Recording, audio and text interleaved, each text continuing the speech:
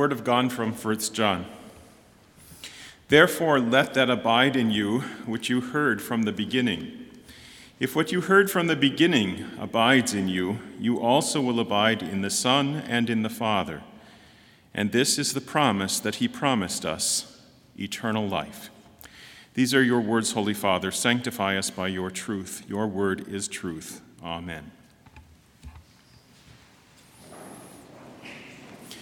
You have probably heard it, and you have probably said it. But you promised. Those words come after being disappointed, being let down, even being angry after someone has promised something and did not fulfill that promise. We even promise ourselves that we will do things, and then we don't do them, and sometimes we can't do them. This is nothing new.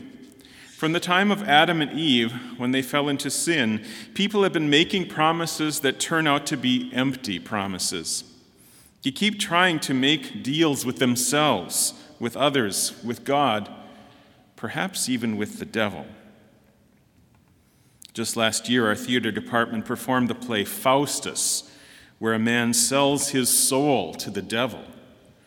That idea should make us stop and think about our own life, because the devil will try and come and take us as well. He will keep trying to tempt us in the most cunning and skillful and sly and sneaky ways. In the book Screwtape Letters, C.S. Lewis gives us his imagination of how the devil might instruct his demons to come and tempt and torment Christians with false ideas, with false hope, with pride, or with despair. It can be really disturbing because he understands human nature and describes it so well. Don't read it before bedtime.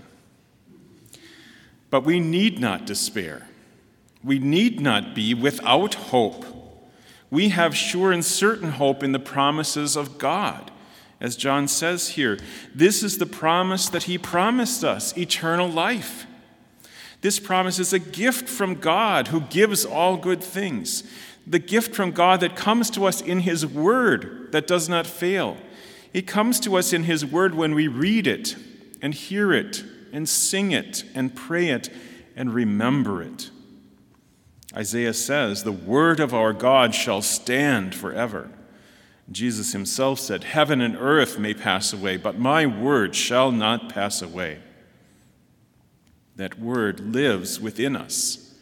It is planted in us by the Holy Spirit through holy baptism. There he places the name of God on us and makes us his own dear child. We are baptized in the name of the Father and of the Son and of the Holy Spirit, so that we belong to the holy triune God and are his dear children. That word comes again when it is taught to us in sermons, in Sunday school, in catechism, in religion classes, in conversations with our pastor, our family, or our Christian friends. That word of God also comes and joins itself to the bread and wine of Holy Communion, that where we receive the true body and blood of Christ given into death for all our sins. We don't need to sign a contract with the devil in our own blood, as Faustus did. God has already signed a contract, a covenant, a promise with us, with Jesus' blood, shed on the cross and given to us in that holy cup. That word of God is what connects us to God, who made heaven and earth. Again, John says, if what you heard from the beginning abides in you, you also abide in the Son and in the Father. What did we hear from the beginning? What does God's word tell us? It tells us that God created the heavens and the earth. He created man, male and female, in his own image. That means he created you. You belong to him. You are dear and precious to him.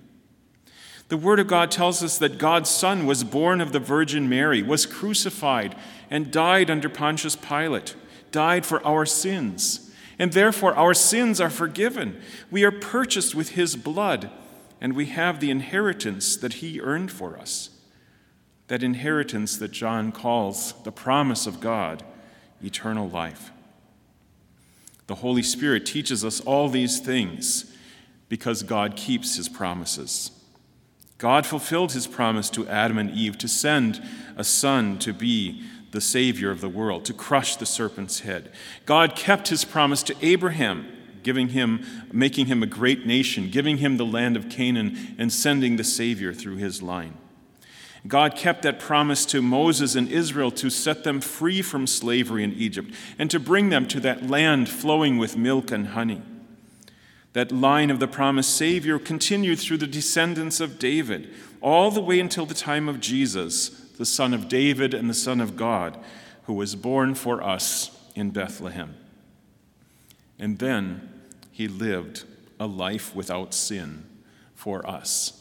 And he died a death without guilt for us, so that we might not die, but live and declare the works of the Lord.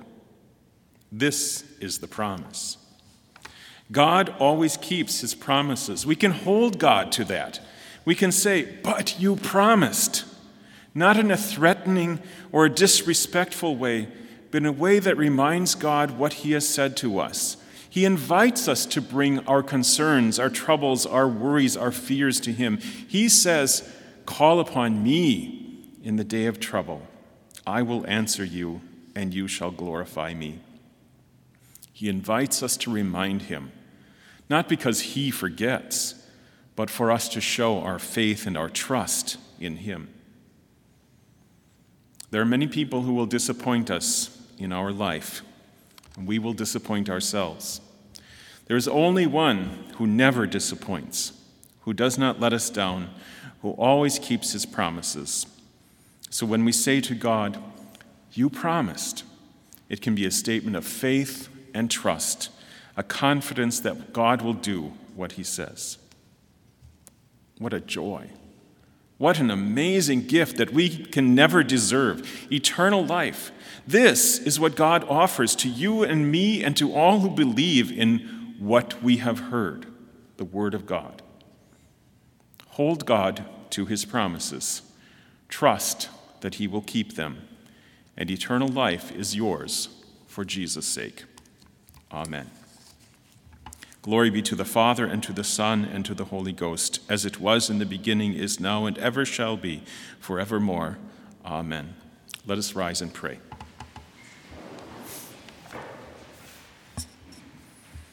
We thank you, Lord God the Father, that you have given us your only begotten Son, that whoever believes in him should not perish but have everlasting life. We thank you, Lord Jesus Christ, that you have borne in your sacred body all our sins, and by your blood have blotted out all our transgressions. We thank you, Lord the Holy Spirit, that you have created in our hearts true faith, that we know nothing to trust for salvation except Jesus Christ and him crucified. O God, grant us your grace that we may perfectly believe that all our sins are forgiven for the sake of the passion and death of our Savior Jesus Christ. And so enlighten us by your Holy Spirit that in the power of our Redeemer's death we may day by day put off sin and never forsake the Lord Jesus Christ until we see him face to face in life eternal. We ask it all in Christ's name. Amen.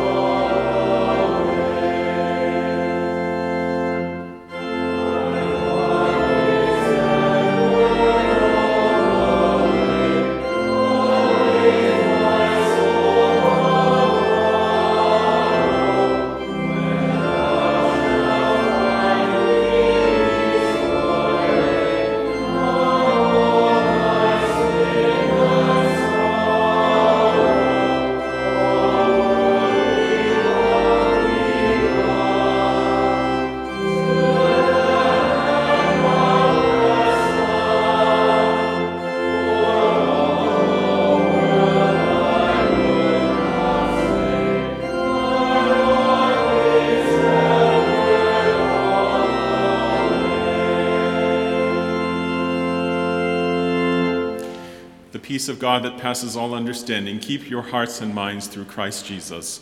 Amen.